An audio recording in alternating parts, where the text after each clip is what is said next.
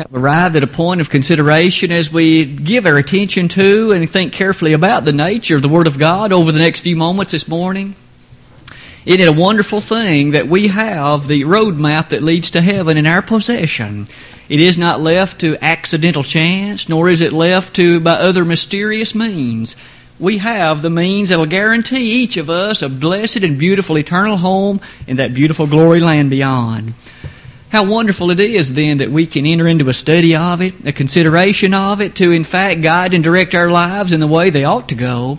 And over the next few moments this morning, would you think with me again about the book of 1 Peter? By way of introduction to this very lesson this morning, we began last Lord's Day by noting that we would study the book of 1 Peter, as we recognized it was one of those books that our Bible Bowl students are interested and engaged in considering, and we thought that it would be well for us, even as adults, to study these books along with them. And so each of the lessons over the next several weeks will be patterned after those same books in order that they are studying. And today we'll draw to a conclusion our study of 1 Peter. By way of recollection, you might remember we learned that the idea of suffering is a key element in this book. That word itself, or some variant thereof, occurs 17 times in the 105 verses. And amazingly enough, time and again, we learn that this issue is vital not only for those of that day, but for us too. For each of us, as we'll learn today, often encounters a gigantic and formidable foe, and he will bring, if he possibly can, difficulties and afflictions our way, and we need to know how to approach them, how to conquer them, how to victoriously pursue after them, and that'll be a part of our lesson even this morning. We learned last Sunday, too, that there were two great things presented in chapters 1 and 2. One was the great salvation. The thought that you and I can lift our eyes on one glorious morning and see before us the eternity of beautiful heaven, and to be saved from sin and to enjoy remission therefrom, is truly a blessing almost indescribable. And not only that, the means by which that glorious gift is enjoyed is through the great example. We should be like Christ. 1 Peter 2, verses 21 and following. He is our example. But to say those things points us to the two ideas of today. It is not all so rosy when we remember that there is a great enemy. There is a great foe. There is a great adversary, a diabolical one who has as his goal and objective the crushing defeat of each and every one of us, our separation from God and our eternal destiny in his own hell.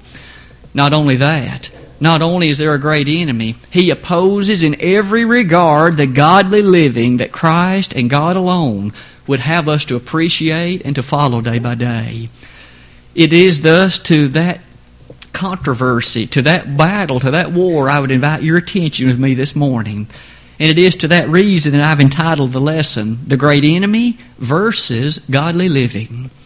Let's first paint a picture of this gigantic enemy. This great enemy that's ours, and the text that was read in our hearing a moment ago led us in that direction. Would you give attention with me to verse 8 of 1 Peter 5? Here Peter describes in tremendously compelling words the nature of this great enemy that is ours. After devoting some 4 chapters and a bit more to a discussion of life in Christ and how great salvation is and how great our example is and the greatness of communion and fellowship that we enjoy, and how great a name that we are privileged to wear. As he draws near the close of the book, Peter presents a tremendous reason why we should give such consideration and careful thought to our daily life in Jesus. And hence, would you think with me about the wording of verse 8? Be sober, be vigilant, because your adversary the devil as a roaring lion walketh about, seeking whom he may devour. Maybe we've often reflected upon that text and thought about the urgency of it. But let me emphasize the urgency, if I might, in yet another way. In the Greek language, a particular verb carries with it several ideas, one of which is its tense, and one of which is something else called its mood. These words in the Greek are in the imperative mood. And the word imperative means that in essence Peter stated this with great exclamation.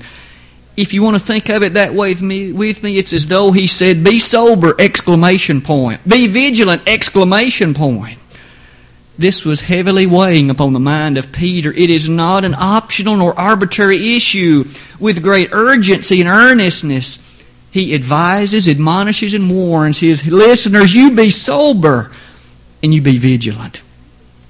But perhaps we might ask, well, what does it mean to be sober?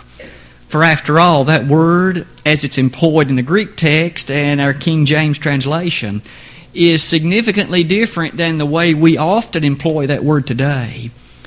For instance, we typically use the word sober to mean not drunken, or not inebriated, or not intoxicated.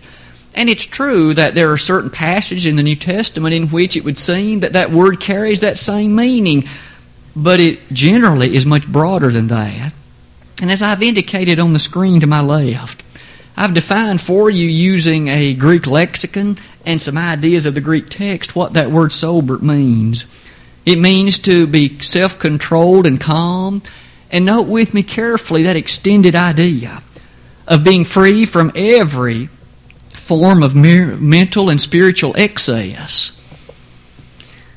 Note with me carefully, please, the nature of this soberness carries sound decision-making, having one's mind freed from the dispositions of following that which is truly focused upon the goal at hand, to be self-controlled and able to make proper, sound judgments and decisions.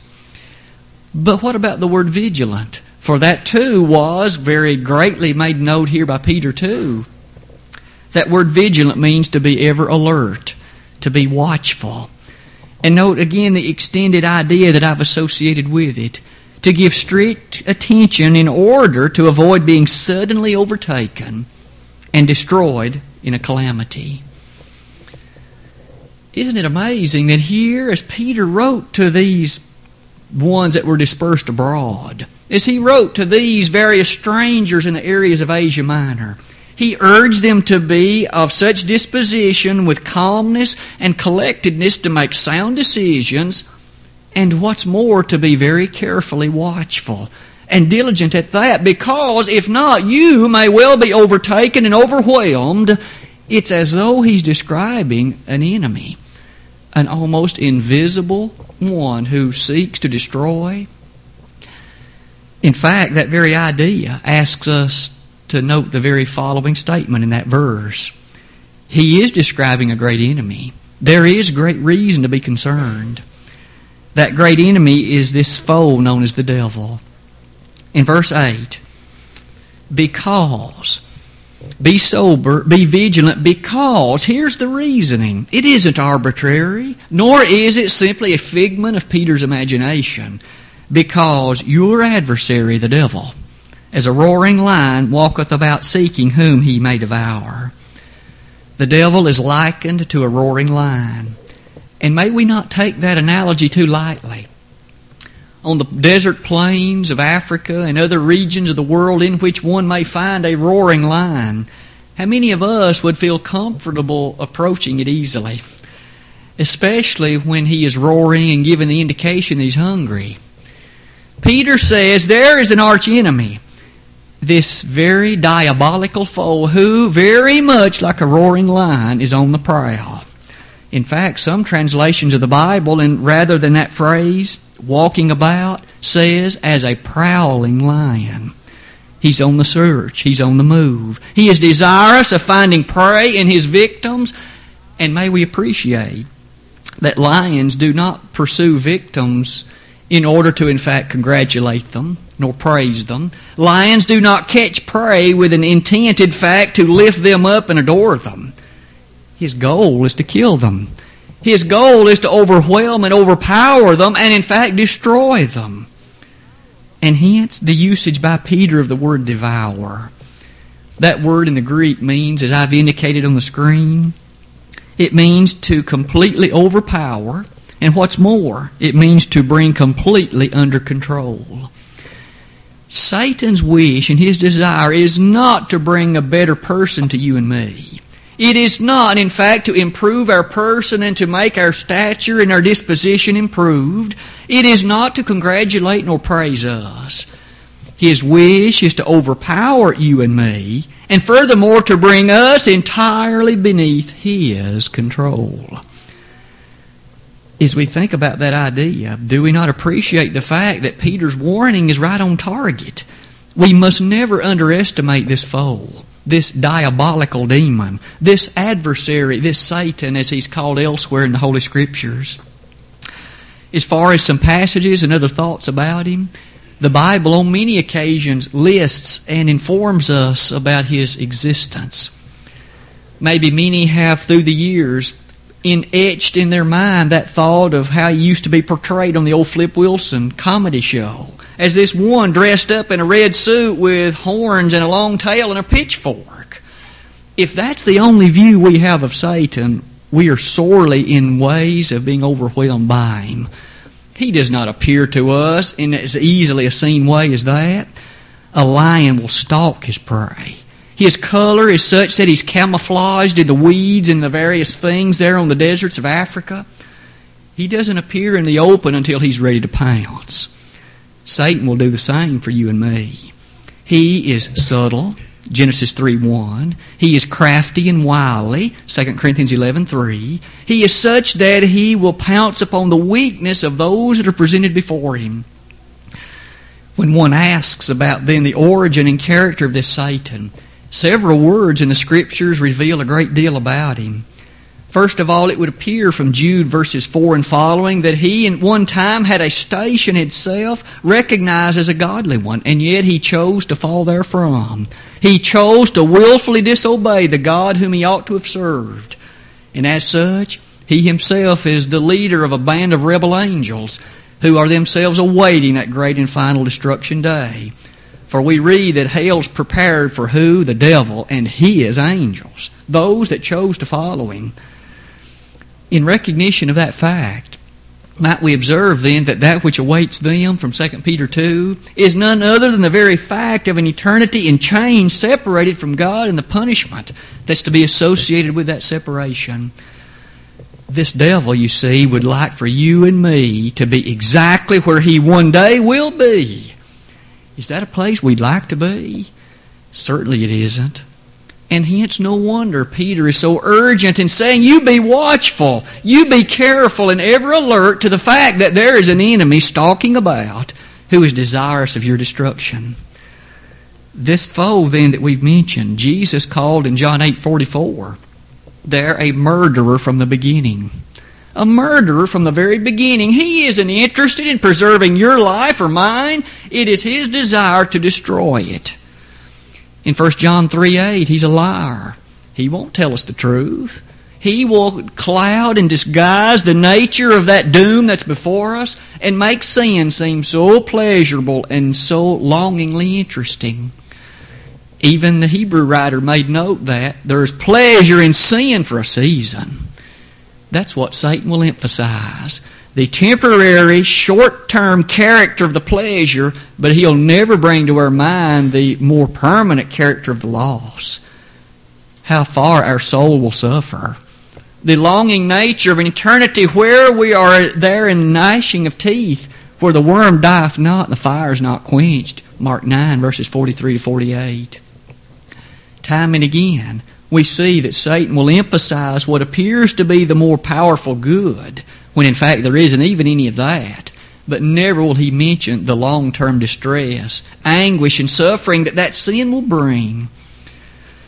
But this text in 1 Peter 5:8 has perhaps led us to consider it some briefly, admittedly, the nature of the book of Revelation. We are considering this, of course, on Sunday evening, and when we arrive at the appropriate chapters, more discussion will there be given. But might we remember in Revelation 12, one of the most interesting descriptions of Satan is given anywhere in all the Bible. There in verses 9 and 10, we are informed and told that this diabolical one, and you may have noted I've used that term already a couple of times. That word diabolical occurs there. He is one that comes from the Greek word diabolos. It means the dastardly one, The one who, in fact, is diabolical in character. Well, that's Satan. He is a deceiver of the whole world, Revelation 12, verses 9 and 10. He will deceive you and me if opportunity presents itself. If he sees that by that deception he can bring us to a separation from God and the very Savior who loved us enough to die for us. This Satan is one who is described in that book of Revelation as that great dragon. But as we end that book, what is the fate of the dragon? What happens to him? Is he ultimately victorious and triumphant? Is he able to overwhelm the forces of Christ and God? Far from it. In chapter 20, we see that he is cast along with all those who follow him into an eternal, everlasting lake that burns with fire and brimstone. There's the end of the Satan. There's the end of his forces, and thus he'll never enter heaven. He will never be able to bring those who are blessed to enter there out of it. We don't want to have an end like he does. We don't want to, in fact, appreciate the same fate that he will endure. Hence, Peter's admonition, you be watchful, you be sober. You make sound decisions and base them on the character of the revelation of God.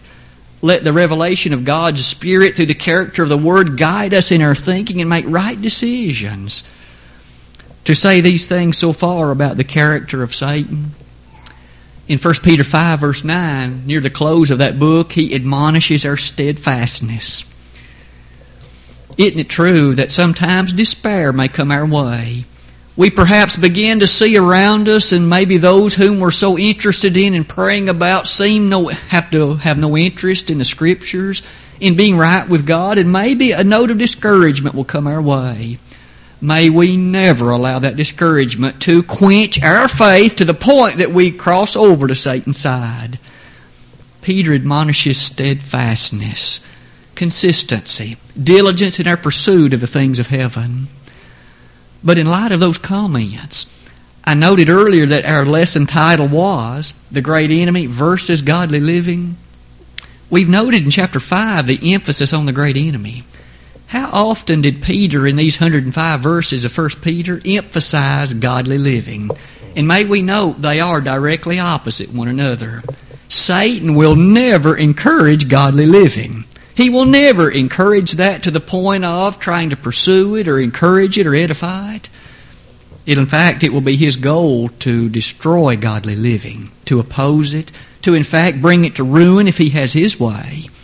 Let us then look at the ways that Peter encourages godly living. May we suggest that in so many ways the Scriptures are rather plain as it describes living for God. And that's all that godly living means. It means to conduct one's life in a fashion and in a way that would uphold the things that God approves and would oppose the things that He condemns. As godly living is addressed throughout this book, this brings us to recognize that one of the things that Satan does is to bring compromise into the life of Christians. As we noted earlier, Satan does not immediately pounce into the open. Rather, by very clever and subtle means, he brings compromise so often into the life of a Christian, in which week by week and month by month and perhaps even year by year, a given thought and a given compromise is slowly appreciated so that one moves away from the truth, not suddenly but gradually.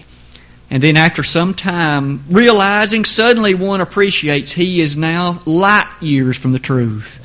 But he has come that way slowly. You see, compromise can be a deadly thing. As you and I think about compromise, let's return then to the book of 1 Peter and notice the admonitions to godly living and the warnings given toward compromise to it. Might we notice that I've listed some of the first things that we might consider there immediately? Isn't it an amazing fact that there are those who may well come into a house of worship on a Sunday, but then as the good friends at work want to stop off after work and get a beer on the way home, perhaps in recognition that there's no Christian here, maybe a person doesn't feel so bad about doing that. When all the while we understand that's just one element toward a strong compromise, isn't it? Or that person who would never say on a Sunday what he's willing to say in the amongst of his friends on a Monday, at work, or perhaps with the neighbor next door. Our language is powerful, isn't it? And it ought to be guarded each and every day, not just on a Sunday or perhaps a Wednesday, but each and every day our language should be speak the clear thoughts that are in our head, and those thoughts of godliness that are to be found therein. Was it not stated in Philippians 4:8? There the admonition to think on things that are true and honest and just and lovely and virtuous and of a good report. If there be any virtue and praise, think on these things. And if those are the things that fill our mind, then our language will not be profane or forward or vulgar or in any ways condemnational. Our language, thus, is a vital element. And here, even in the very book of 1 Peter, in an interesting fashion, that is admonished of us. But consider other things too. Is it not also the case that sometimes we allow the entertainment that we pursue to also be an element of compromise to that which is holy and right? For instance, when we are willing to perhaps watch a particular thing on the television tube, and we openly invite this into our homes and houses and the security to be found therein, and yet presented before our very eyes are these acts of filth and ungodliness, these acts which not only are that which is not true and just and virtuous and of good report and honest, but in fact illustrates and shows the ugliness of this world and the things that Satan most cherishes. And yet we invite that into our homes and we watch hour after hour after hour of it. Is that wise? Would that be categorized under being sober and being vigilant? It would seem that at the very least it must be questioned. For after all, does one invite a roaring lion into his house? I don't think any of us would. We would in fact hurriedly close the door and bolt it with recognition that there are people we want to keep safe. Not only ourselves, but our wife, our children. We want Satan as far from them as we can get him. And yet we invite this TV program into our homes. Or we go to watch a movie. Or we perhaps go to other entertainment dispositions. May we be ever careful, for there may be more compromise there than we're willing to believe. As one thinks about these, let us be a bit more specific. Beginning back in 1 Peter 1, in verses 15 and 16, as I list at the bottom, let us somewhat briefly look at the first of 4 quick lessons that we can consider about godly living from this book. In verses 15 and 16, Peter writes, "But as he which hath called you is holy, so be ye holy in all manner of conversation, because it is written, Be ye holy, for I am holy." The word holy is used there in a rather direct fashion, isn't it? And that word simply means to be morally pure, to be consecrated or set aside to the service of God. To our mind should immediately come various ideas of holiness as seen in the Old Testament. In fact, on that occasion when the tabernacle was constructed and later the temple, there were various articles of furniture contained in that temple and tabernacle. There was a table of showbread, an altar of incense, a golden candlestick. There was the Ark of the Covenant with the golden cherubim upon them. Those articles were holy. That is to say, they had been consecrated, sanctified, and set aside for God's service. But now the New Testament application. You're holy if you're a Christian, and I'm holy if I'm a Christian, and thus does that not then mean that you and I are set aside for the service of God? Sure, that's what it means. That's what the word saint means. 1 Corinthians 1, verses 1 and 2. Thus, if you and I are set aside for God's service, we ought not then devote our bodies to the pursuit of that which is unholy. Those two do not go together. This act then of holiness and this thought of holy living brings us to the recognition of the adjective that Peter uses in verse 15. He says, in all manner of conversation. Notice he doesn't say, well, every now and then you need to be holy, or once in a while you need to be holy, but in all manner of your daily living.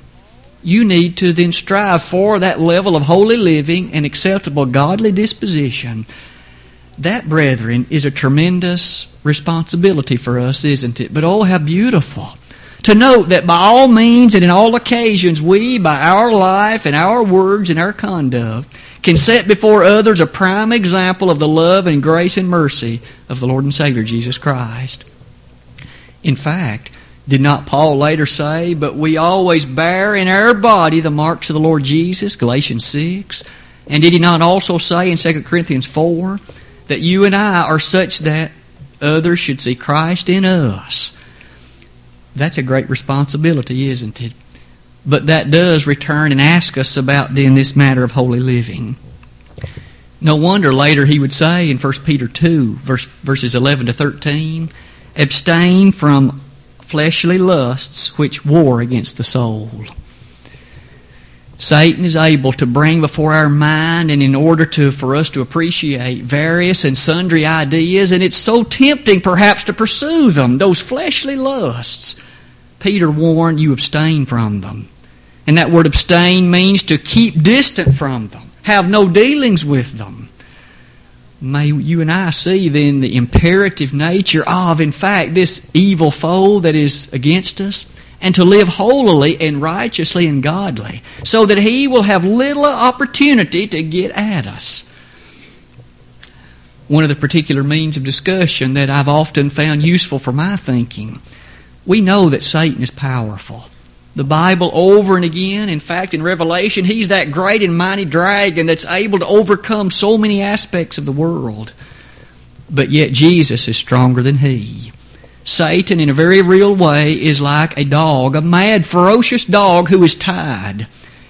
If you and I are foolish enough to walk within the bounds of the chain, then he will get us. But if we are wise enough to maintain our distance, and to let Jesus maintain separation between us and the extent of that chain, we will be safe. That's what Jesus did. He bound Satan. When we get to Revelation 20, we'll see that's the key idea of the whole chapter, the binding of Satan. And when the Lord bound him, he can provide to you and me the means of overcoming him completely. In Revelation 12, verse 11, there are three elements in overcoming the devil. When we see their relation to this godly living, this is how they're described. First, the word of the testimony of God, the Holy Scriptures. Second, the blood of Christ. And third, being willing to die for the cause of Jesus, if that is demanded of us. When we appreciate then that when we tie on to Christ, we can overcome the devil. That's one of the main ideas in all the glorious book of Revelation. But notice this matter of holy living leads us then to ask the question, what about you and me personally? Do I strive daily to live holily? Or am I too quick to compromise and to allow others to bring things into my life that the Lord doesn't find pleasing? When that dirty joke is told at work, do I go along and laugh with them? Or do I simply turn and walk away and let them understand that I don't appreciate what was said and that I'm not happy about it and that I'll not participate in it? We noticed this morning that Abraham in our Bible study was unwilling to have his reputation for a servant of God to be tarnished by accepting gifts, if you will, from the king of Sodom. Are we too quick to receive the gifts of the ungodly iniquity things of the world? Do we rather maintain our separation as Christians? Oh, how we must live in a holy conduct day by day, not only on the Sundays and Wednesdays, but yea, each day. For again, we read here, the fact is, it's all manner of conversation. And the word in the American Standard is all manner of lifestyle or living. But not only that, let us look at yet another aspect that's an important part of our conduct in keeping Satan at bay. It has to do with authority. We're also aware of the fact that authority is a prime issue in the world, for that is able to keep confusion and anarchy at a minimum. When individuals recognize a hierarchy or a given established authority, things run, at least in general, much more smoothly. No wonder Peter so often references authority. You and I live in a place and in a time when we so often see rebellion. We see individuals who, even in schools, don't appreciate the authority of their teacher. Civil law enforcement officials inform us that so often individuals don't appreciate the authority of the civil law of our land. Nations don't appreciate the character of the ultimate nature of law as it's presented, but often exhibit rebellion. There's rebellion to be seen in the home, when in many instances it would seem children fail to appreciate the authority of the parent. In the church, there are those that fail to appreciate the authority of the elders, and on the list may go. But notice with me how often Peter discusses the evil of rebellion and the power of proper authority. I begin by asking you to consider in 1 Peter 2, verse 13. To these individuals, he said, "Submit yourselves to every ordinance of man for the Lord's sake." We know that Peter had in mind civil governmental ideas, civil dispositions of authority. And he said, submit to them. You don't fly in the face of them, and just because you're a Christian claim authority over them or superiority to them. You submit to them. And didn't Paul warn the Romans of the same thing in Romans 13, verses 1 through 3? There he expressly noted there is no power but of God. The powers that be are ordained of God.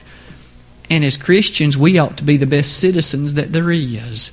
We should be those who submit to every ordinance of man, but not because we simply feel like it. He says, for the Lord's sake. Now, we understand that if man were to make laws that oppose God's, we ought to obey God rather than men, Acts 5:29. But so long as those laws are not in disharmony with the Scriptures, we ought to then follow them. We should submit to them. Later in verse 17, he even said, honor the king.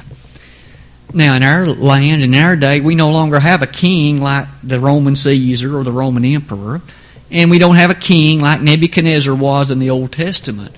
But our governmental officials, Peter warned, are worthy of our respect. They are worthy of our consideration, for we are to submit to every ordinance of man for the Lord's sake. But not only authority in that way. Notice also the authority in regard to the church.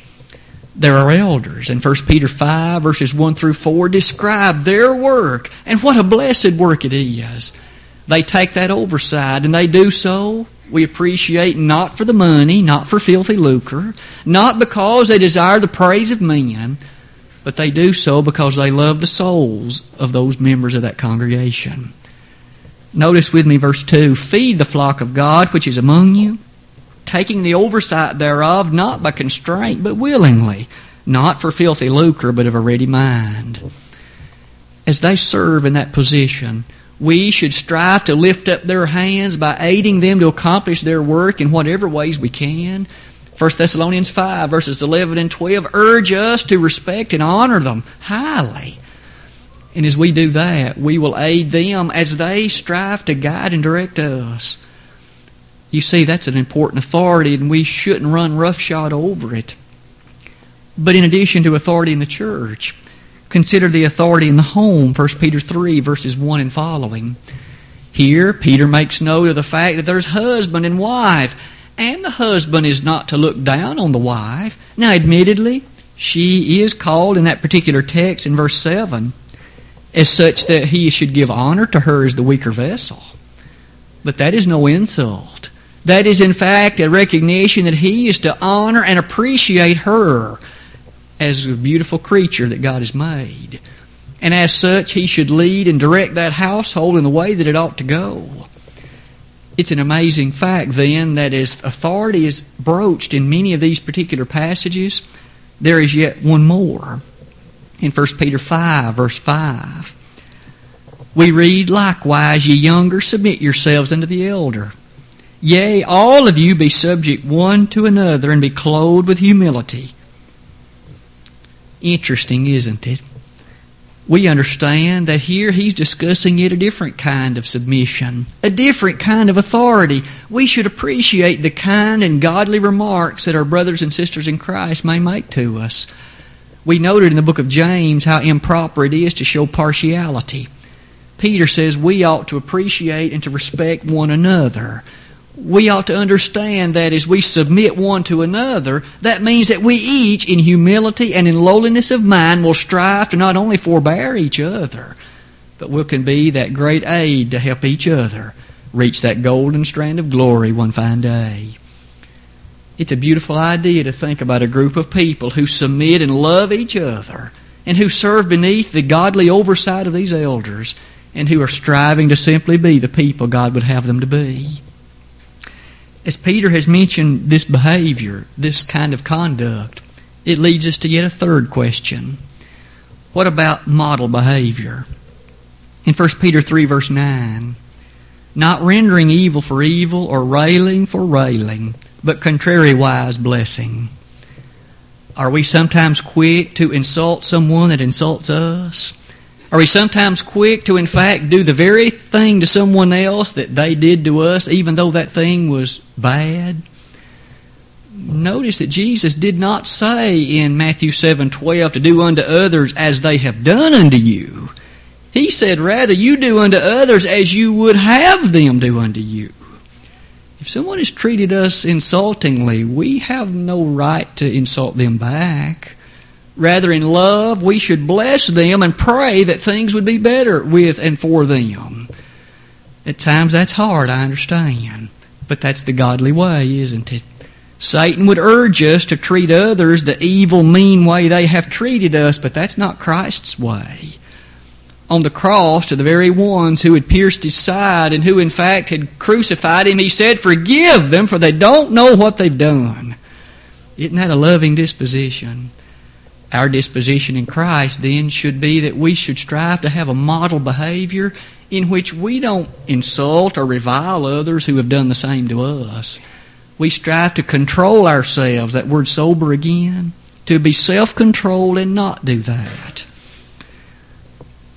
Notice perhaps finally, as we reach the character of this fourth point, may we notice in chapter 4 verse 3 there are many other things that are to be set aside by that person who is desirous of keeping Satan at bay. For the time past of our life may suffice us to have wrought the will of the Gentiles, when we walked in lasciviousness, lusts, excess of wine, revellings, banquetings, and abominable idolatries. Those things and all that goes with them then should not be a part of the person interested in following Jesus. For notice that those things are abominable. Many ideas are presented there. Excess of wine is, of course, drunkenness. These abominable idolatries present before us the thought of recognizing greatness in anything ultimately other than God. Notice that these other words, such as revellings and banquetings, refer to drinkings and carousings, party-type atmospheres in which things that go on are not honorable to God. In a world that seeks entertainment, too often that seems to happen, doesn't it? May we be wise enough to avoid it. And may we, in fact, encourage in others that they would think twice about participating. For again, Satan is on the prowl. He is a roaring lion, is seeking whom he may devour, and he's already devoured many. But they can be rescued. We can keep ourselves in the love of God, Jude verses 20 and 21, and we, in fact, can snatch others out of the fire. Those same two verses. As we draw our lesson this morning to a conclusion, may we thus summarize and think about some of these ideas. The greatness to be seen, the wonderful book of 1 Peter. The interesting fact is that quite often Satan will bring adversarial things into my life and yours. He'll bring suffering our way. Oh, we may not be threatened with death like they were in Peter's day, but it'll be insults and revilings from others who don't appreciate living for Jesus. They don't understand it, and they think that it's foolishness. But may we always remember that Peter said it is well worth whatever the insults may bring, for there is a foe who is searching intently for you. Be wise, be vigilant, be sober, make sound decisions and avoid him. Keep him at bay. Godly living is what will help us do that. If we could aid you this morning in becoming a Christian, Jesus does not promise that you will not suffer for him. But he says that during the suffering, I'll be with you. I'll be with you always, even to the end of the world, Matthew 28:20. Today, if you're not a Christian, Jesus said you must come to Him by understanding the truth of the revelation of Him, that He is the Son of God. Believe that. Repent of the sins that nailed Him to the cross, your sins. Confess His glorious name as your Savior and be immersed, baptized, where you contact His blood and He'll wash the sins away. If you need to do that today, it could be a glorious day for you, a beautiful day for the remainder of your life. If you have become a Christian in former days, but you have lost sight of godly living, Satan has gotten the upper hand, and you need to come back to your first love. Cast him away from your life at this moment by coming back to Christ. Prayer can help you in doing that, and we'll be happy to pray with you and for you. If either of these things is in need of your life today, do not delay any longer, but will you not even come, even now, while together we stand and while we sing?